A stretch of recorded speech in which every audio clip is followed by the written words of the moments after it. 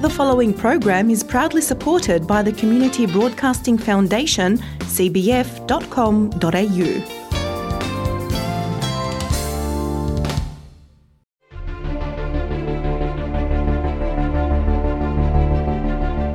Each year, more than 60 people die and more than 600 are seriously injured in fatigue-related crashes in New South Wales. Fatigue-related crashes are almost 3 times as likely to be fatal than crashes not involving fatigue. Don't trust your tired self.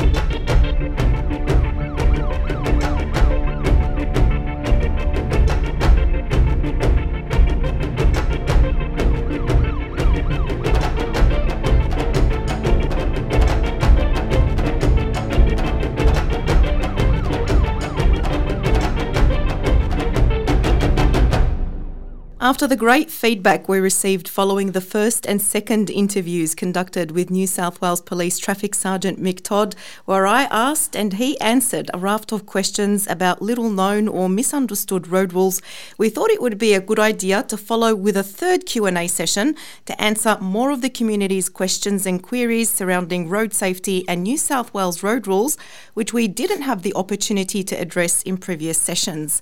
So today I have an extensive and diverse range of questions that have been sent in or suggested by our listeners, and yet again to give us the answers to these questions in accordance with New South Wales laws, it brings me great pleasure to be hosting Traffic Sergeant Mick Todd in the 2MFM studio. Sergeant Todd, it's great to have you back on a new episode of Road Safety in Focus. Thank you. It's good to be back. It's always a pleasure. Now, we'll get stuck straight into these questions because, like I said, there is an extensive list and I'm sure you agree. Yes, there is, yes. So starting with question 1, it's widely understood that parking offences usually attract fines but no demerit points. Is that necessarily true in all cases, and which types of parking offences do attract demerit points? You're right in the sense that they do attract a fine, all the parking offences, but there are certain parking offences which do have some points attached, and it can range up to 2 points for certain offences. And these range from parking in a disability zone if you don't have a permit, to school zones, which are the 2-point offences, and then stopping near an intersection with traffic lights or pedestrian crossings. They too attract points in addition to the fine that's involved. All right, so it's good for people to be aware of these things. I mean, we briefly covered some of those parking offences when we spoke about school zones, but I'm sure there are probably people out there who didn't know about the others that you've just mentioned, Yes. such as in disability zones and whatnot. Question 2, can a driver be fined for driving under the speed limit? They can, but it's saying that it depends on the circumstances. So I'll give an example that say if you're travelling at 60 k's an hour in a 70 zone, that's fine and reasonable. It's safe for the speed of the road. But if you were to say in a 100 kilometre an hour zone and you're travelling at 50, there's a risk that a collision could occur just because of the speed difference. It would be a negligent driving offence. Yeah. Okay. It's all about a risk to safety of other drivers not being aware of, because of the lower speed than what you should be travelling. Because if somebody's driving at, let's say, 70 k's an hour and then they assuming that everybody else on the road is travelling at 70 kilometres per hour or thereabouts, and then they arrive at a point where there's somebody driving at 50 or 40 k's and they're not expecting it, then that could pose a risk. Yeah, you're right. It's all about risk to other drivers. That's right. Okay, that's interesting. Now, what do the road rules state about tailgating or not leaving a safe distance between one's own vehicle and the vehicle in front? So in this case, there is a particular offence for driving behind another vehicle too closely, and it's all about being able to stop safely if the car in front of you was to stop suddenly.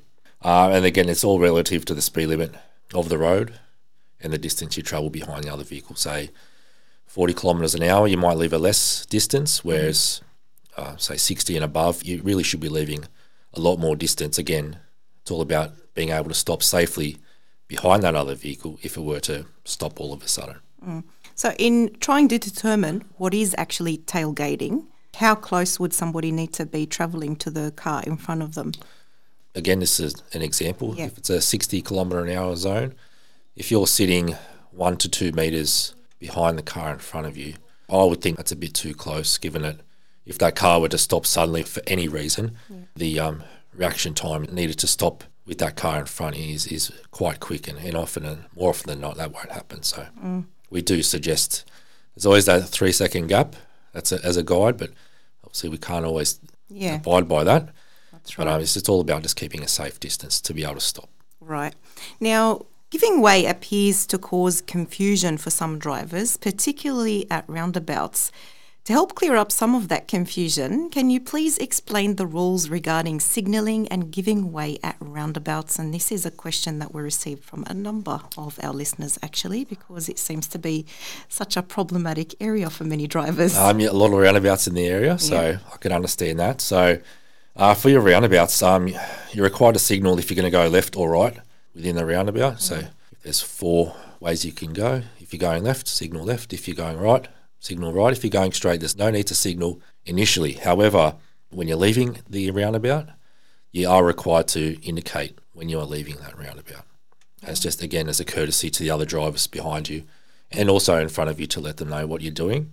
And generally, everyone gives way to the right in the roundabout.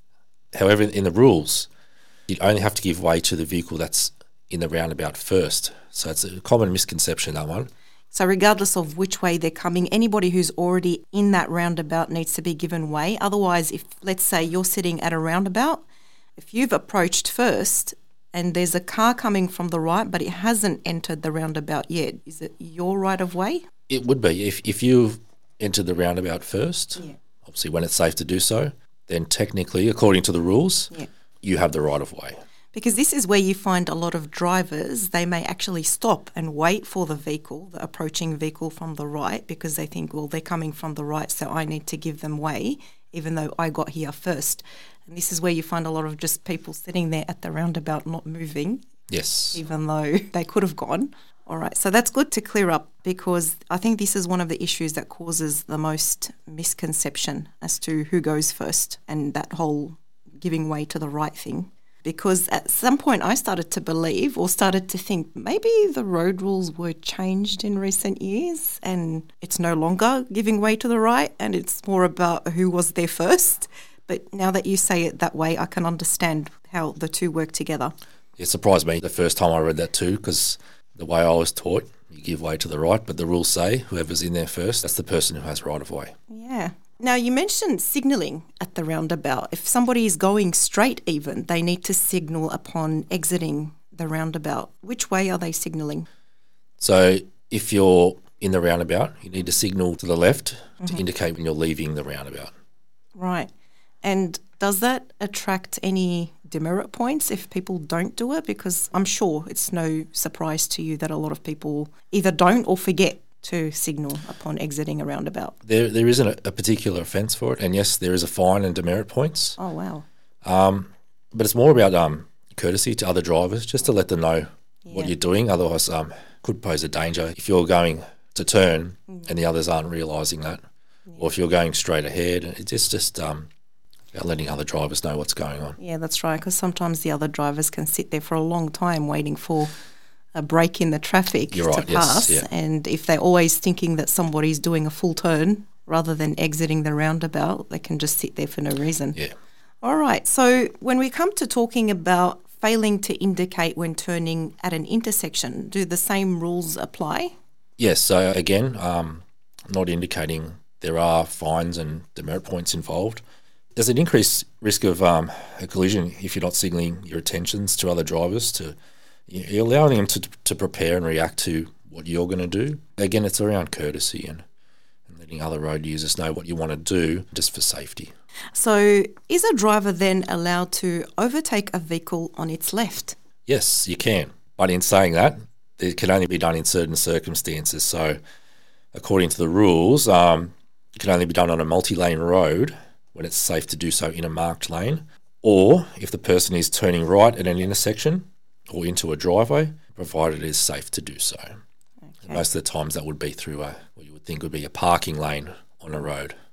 So I think the general rule that people have heard is that you should never overtake a car on its left. You're right, yes. Yeah. Okay, now to the next question. Other than giving way at stop, give way and traffic lights, in which situations might a driver get into trouble for not giving way to another vehicle? So a few examples of this one, and I do see these quite often, which involve collisions. And they're when you enter or leave a car park or a driveway. I see that quite a bit, and that more often than not involves pedestrians, which is quite dangerous. Yes. Also, when you're entering a road, merging from a parked position, so there'll be, if you're parked on the left-hand side of the road, you merge to the right to enter the marked lane. You also have to give way. And then when changing lanes as well, so when there's a lane that's ending, and the lane that's ending, if you're in that lane, you have to give way to the lane that you're intending to enter. Most people think, I'm the one that's in front. I have right of way, when that's not correct. If you want to go into another lane because your lane is ending, you have to give way to cars in that lane first and do so safely. Right. When there are two types of mergers that people do when their lane is ending, the one where you've got the lines, the broken lines at the end of that ending lane. That's right. And there's one where there are no lines marked in that ending lane. Yes. So the rules might be a little bit different according to which one you're using. You're right. And the second example you gave there's not too many of those around. I know on North Terrace in Bankstown there is an example of that where it's quite a large lane, and in that case whoever's in front has right of way. And I do also know that on Southern Cross Drive in Botany, again a similar situation where the lanes merging or coming together from two into one. And in that case or whoever's in front has the right of way. So yeah, you're right, there are two types, but the second again is very rare. So it's still good to know that there is a difference between the two, because depending on which one it is, then you may either need to give way or you may be the one who has right of way. Yes. So in that case, it can cause all sorts of problems if you don't know, if you're just cutting off traffic and thinking you're the one who's allowed to pass first. And that the zipper line, which you mentioned, that is a giveaway line. You see those at intersections. So that's the guide that I use if you're in that lane. That's a good way of remembering it, because it can be confusing to think which one is it. All right. Now, what are some common factors in road accidents on freeways and motorways? And I asked this particular question because I know that road accidents on freeways and motorways can be some of the most destructive. You're right, yes. So what are some of the common factors that lead to those kinds of road accidents that we see on these types of roads? The number one that I've got here is speed. The freeways or motorways, the speed limit is usually 100 kilometres an hour and plus. So collisions obviously, or more often than not, involve a higher speed than normal. And secondly, fatigue. Usually freeways and highways are for travelling great distances between places, and more often than not people might be a little bit tired coming to or from work or going on holidays, as a few examples. Yeah. So being tired and fatigue does play a big role in that as well. And I find sometimes, because they're multi-lane roads, quite large roads as well, people have some issues sometimes with changing lanes on a freeway, and at such high speeds, if they're not merging into a lane at the right speed, that can be also quite problematic. Yeah, you're right, yeah. But it's just being aware of the other drivers and what they're doing as well. Is it illegal under the road rules to temporarily park in a no parking or bus zone if the driver does not exit from or walk away from the vehicle? And the answer for that one is yes. I do see this quite a bit where someone will stop in a bus zone to drop someone off or pick someone up, but according to the rules, you cannot stop or park in a bus zone unless you are driving a bus, or sometimes a community bus. You'll see those are floating around as well. All right. So they would be allowed to stop in that zone? Yes, yeah. But meet the criteria. You're right, yes. All right. What in terms of the no parking? Because I think we've spoken a little bit about no parking zones and the fact that they are a bit different from no stopping zones, in the sense that you are actually able to stop in a no parking zone. So if we elaborate a little further about parking and what constitutes parking in a no parking zone, what would you not be allowed to do in a no parking zone? In a no parking zone, you're allowed to be with your car for 3 minutes, drop off passengers, pick up passengers. That's the idea around that. No stopping is a flat out no stopping at all. But you often see no parking zones in and around train stations, and it's exactly for that principle of a short-term stop to pick up or drop off passengers. Would it make any difference to that definition regarding whether the driver actually stays in the vehicle or steps out of the vehicle? You have to remain in a short vicinity of the car. You can't wander off to go to the shops or anything like that. It's purely for the purpose of a real short-term stop. They call it the kiss and ride principle, saying goodbye to someone or picking someone up, saying hello. That makes perfect sense now. Can a driver be fined for letting out one of their passengers at a set of traffic lights on red or in any situation where they're not moving but are in the line of traffic? So there's no specific offence for that. I've seen it before. However, there is an offence if the vehicle is moving. So if you're moving at a speed and you let someone out or someone gets out, there is a particular offence for that. But again, if they're going to get out at a set of traffic lights, you have to do so safely because there's a lot going on. Yeah. Other cars might be turning if you're in a multi-lane road. Motorbikes coming through, lane filtering to the front of the intersection, a few things like that that you have to be aware of if that's going to happen. Right. So if somebody, let's say, in the middle of the street, they got to a point, they slowed down, somebody opened the door and got out, even if they're not at a traffic light, there would still be no issue with them doing that? If the car's moving, it's a flat out, you can't exit the car. It has to be stopped or stationary for that to happen. And again, it's all around safety of the person getting out. It wouldn't even be considered obstruction of traffic if they did that in the middle of the road where they're not supposed to be stopping. Again, it'd have to be in an appropriate place, at a set of traffic lights, at a red light, where the traffic isn't moving around them. Yeah.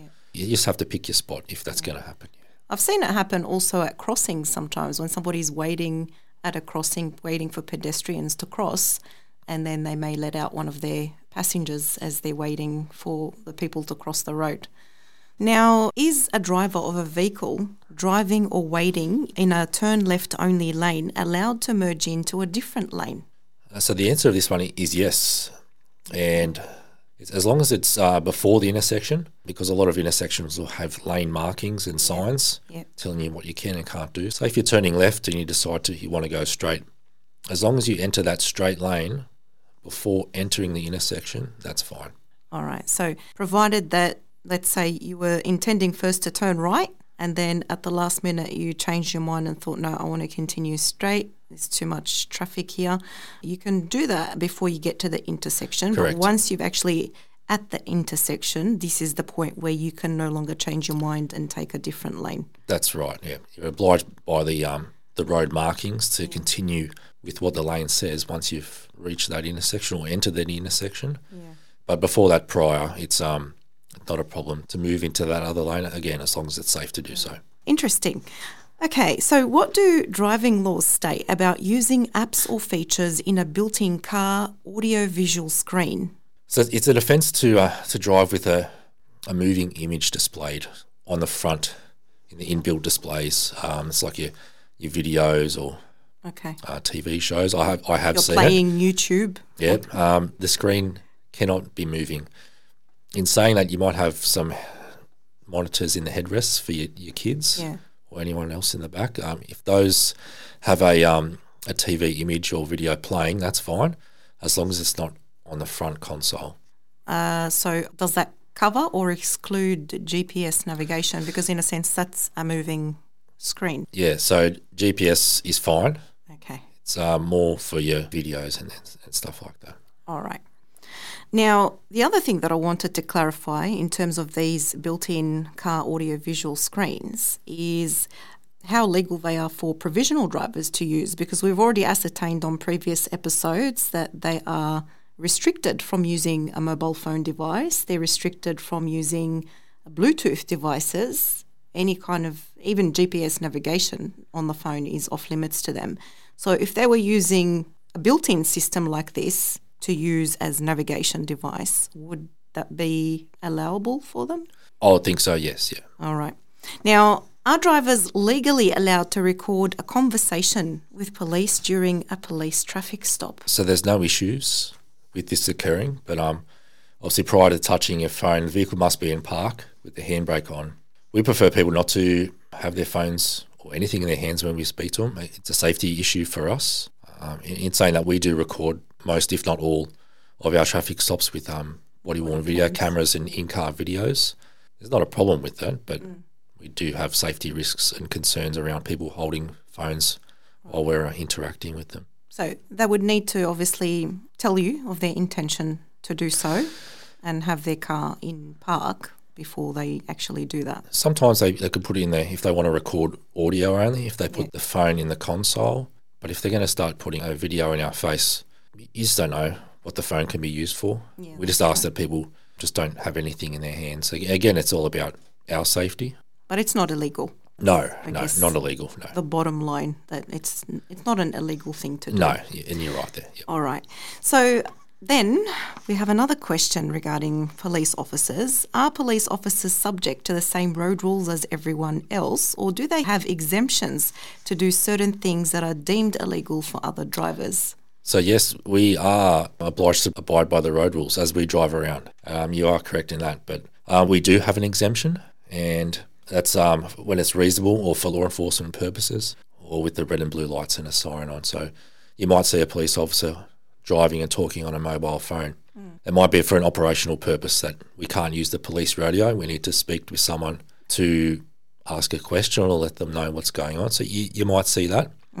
Or the most you'll see is the cars going through an intersection with a red light, and the red and blue lights are going with the siren. So we do have an exemption under the road rules for that. It's important that you clear that up, because these are a lot of things that have been brought up by people in the community, that they've seen these things happen, or, police, they're supposed to be leading by example. How come they get to do this and how come they get to do that? So when you explain it that way, that there are certain operational matters that require you sometimes to do these things, it's not an abuse of power. This is, I guess, what I'm trying to get across. Right. The most common one we do get is, I saw a police officer driving whilst on the phone, and more often than not there is a legitimate law enforcement reason why we've had to answer the call or even make a call. Right. Is it legal for police to engage in high-speed pursuits?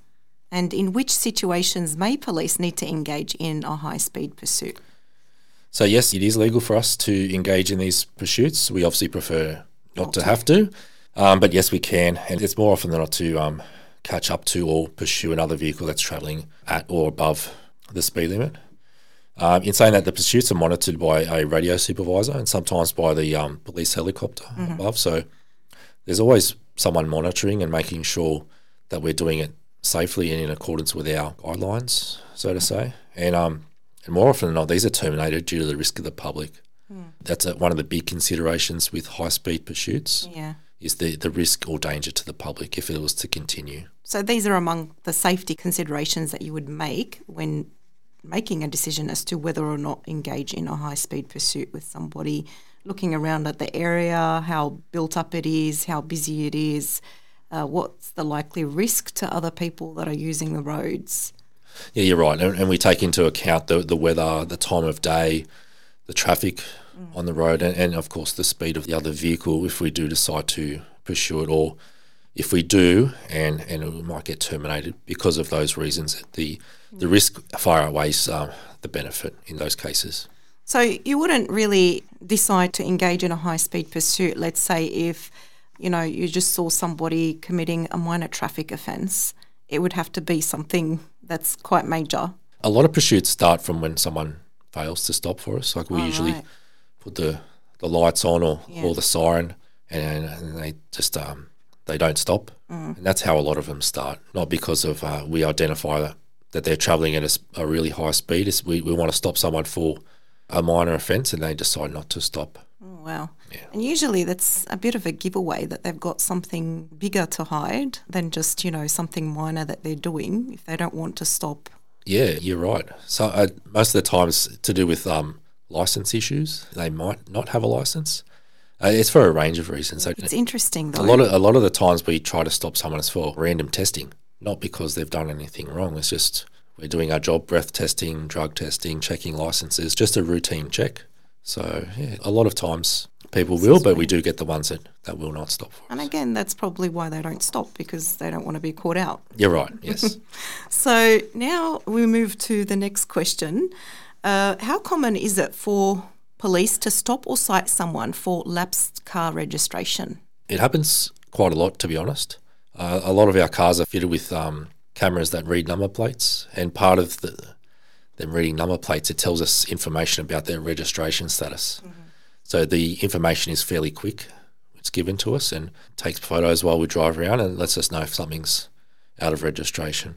And I think this has become quite an issue, probably not a police issue as much as it is a road authorities issue. People are more inclined to forget to renew their rego since they scrapped out the stickers on their cars. Yep. Now people don't have a visual cue of when their rego is going to expire, and many people just go about their days and they don't even realise that their rego has expired. And that's a common answer we get when asked if they knew it was expired, and they said, well, I forgot or didn't even know. So then is it likely that someone has renewed their rego but there is no evidence of it on police records or road authority systems? Have you ever found anybody who said to you, I've actually renewed my rego, but you can't find any record of it anywhere? Most of the time not. In my experience, I've had one person where I've had to do, there was an error with the system, and in that case I did make the follow-up inquiries and found that it was an error. So no action was taken, obviously. Right. But in saying that, our systems are linked to the RMS, and we do get live data on our in-car computers. So most of the time the information provided is correct. Right. Now, let's say they were able to provide you with receipts or some sort of documentation to show that they have actually gone through the process of renewing the vehicle. They've got a safety check paper. They've got their green slip that's paid, and there's a receipt to provide you with that. They've actually paid the registration fees. It's just for some reason or another it hasn't shown up on the system. You would waive the penalty in that circumstance? I think it'd be up to the officer to conduct some inquiries in relation to the documents provided. Like, really should check, because if someone's presenting some documents or some evidence to say that the registration's been paid, it would be negligent if we didn't follow up on that. Yeah. I mean, electronic and digital systems are quite efficient, but they're not foolproof. Yeah, there is a room for error Yes. within those systems. So it would only be reasonable to follow up the matter. It would be, yeah. All right, so how might someone go about appealing a traffic-related fine? This is one that we get a lot, that I don't believe I was doing what I was booked for. How would I go about appealing this? Usually if you get a fine in the mail, it'll give you information on how to do that. Yeah. There are review processes that are in place through the to the police if it was a police-issued fine or a camera-issued fine. You can also seek leniency, and again, you can also elect to have the matter heard at court if you don't believe you've done what you've done. So there are avenues for people to go about. Yes, yeah. They believe that they've received a fine for something they haven't done.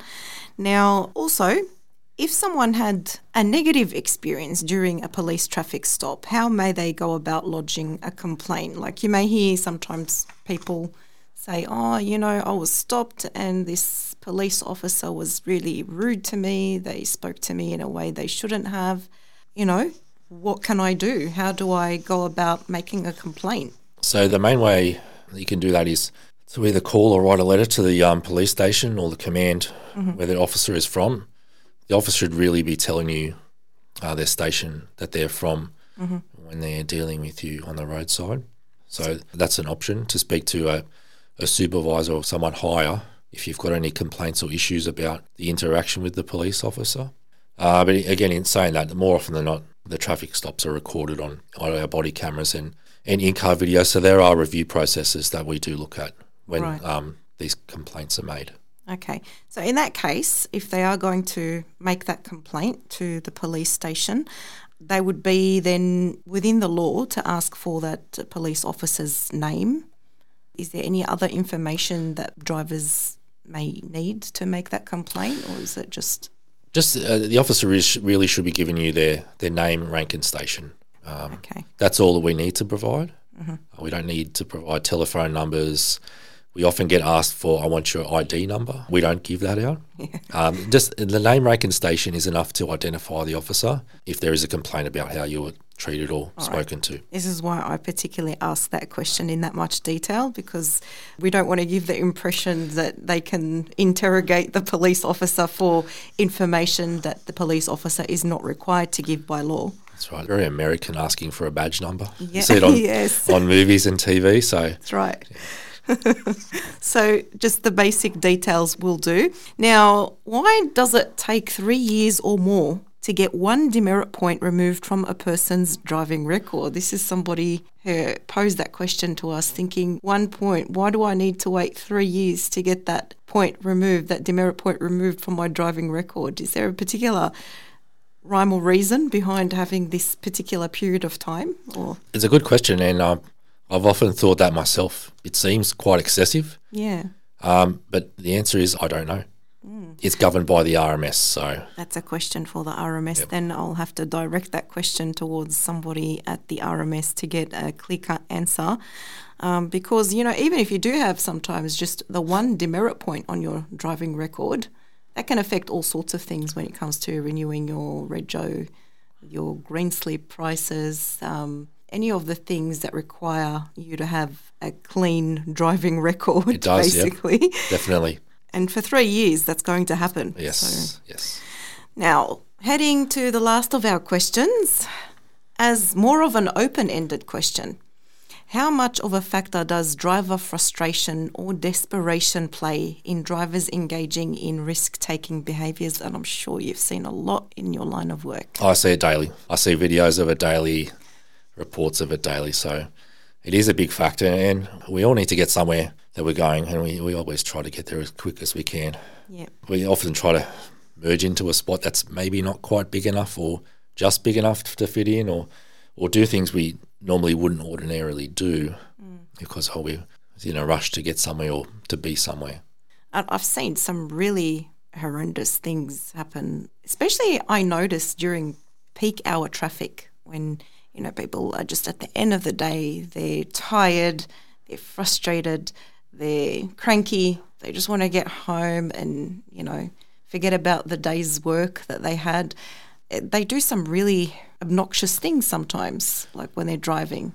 Yeah, and I see this as well. Like I finish work, I want to get home, and I want to get home as quick as possible. But yeah, you do see a lot of things, and it does play a part. Yeah. But we just got to do so safely and take into consideration everyone else's needs on the road. Yeah. A number of scenarios actually pop into my head as I think about the frustration and desperation factors.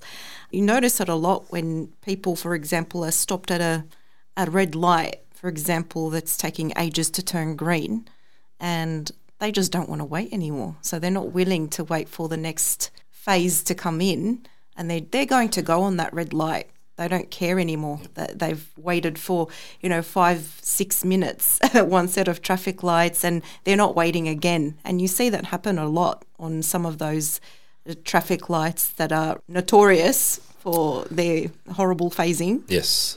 Not just in terms of driving in the line of traffic, but even like when it comes to parking, you see so many people, they'll ignore the fact that it's a bus zone. They'll ignore the fact that it's a no stopping sign because they need to get to this place right now. I have an appointment at this time. I need to make that appointment. I'm running late. I'm just going to be gone for 10 minutes. It doesn't really matter, and voila. Yeah, you're right. And that's a common answer we get for if we do detect someone often late for an appointment or running late for work.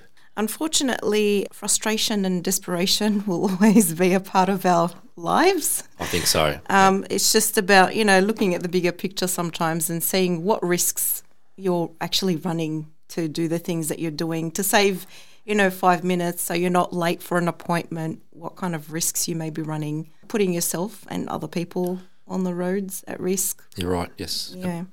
Unfortunately, it is what it is. Now, Traffic Sergeant Mick Todd, again, you've wowed us with the answers and details you've provided in today's Q&A session. Thank you for both your time and the valuable contribution you've made to Road Safety in Focus. It's been very educational and a very eye-opening experience. Yeah, not a problem, my pleasure. Thank you.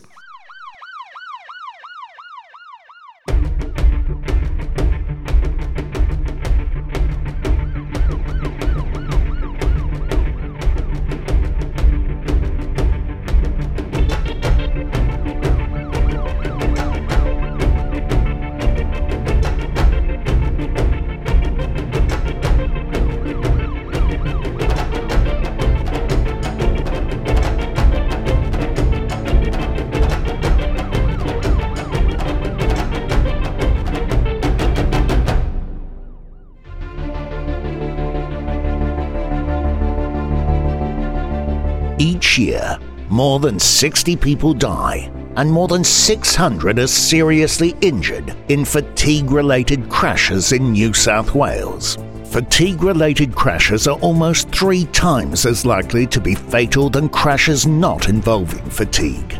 Don't trust your tired self.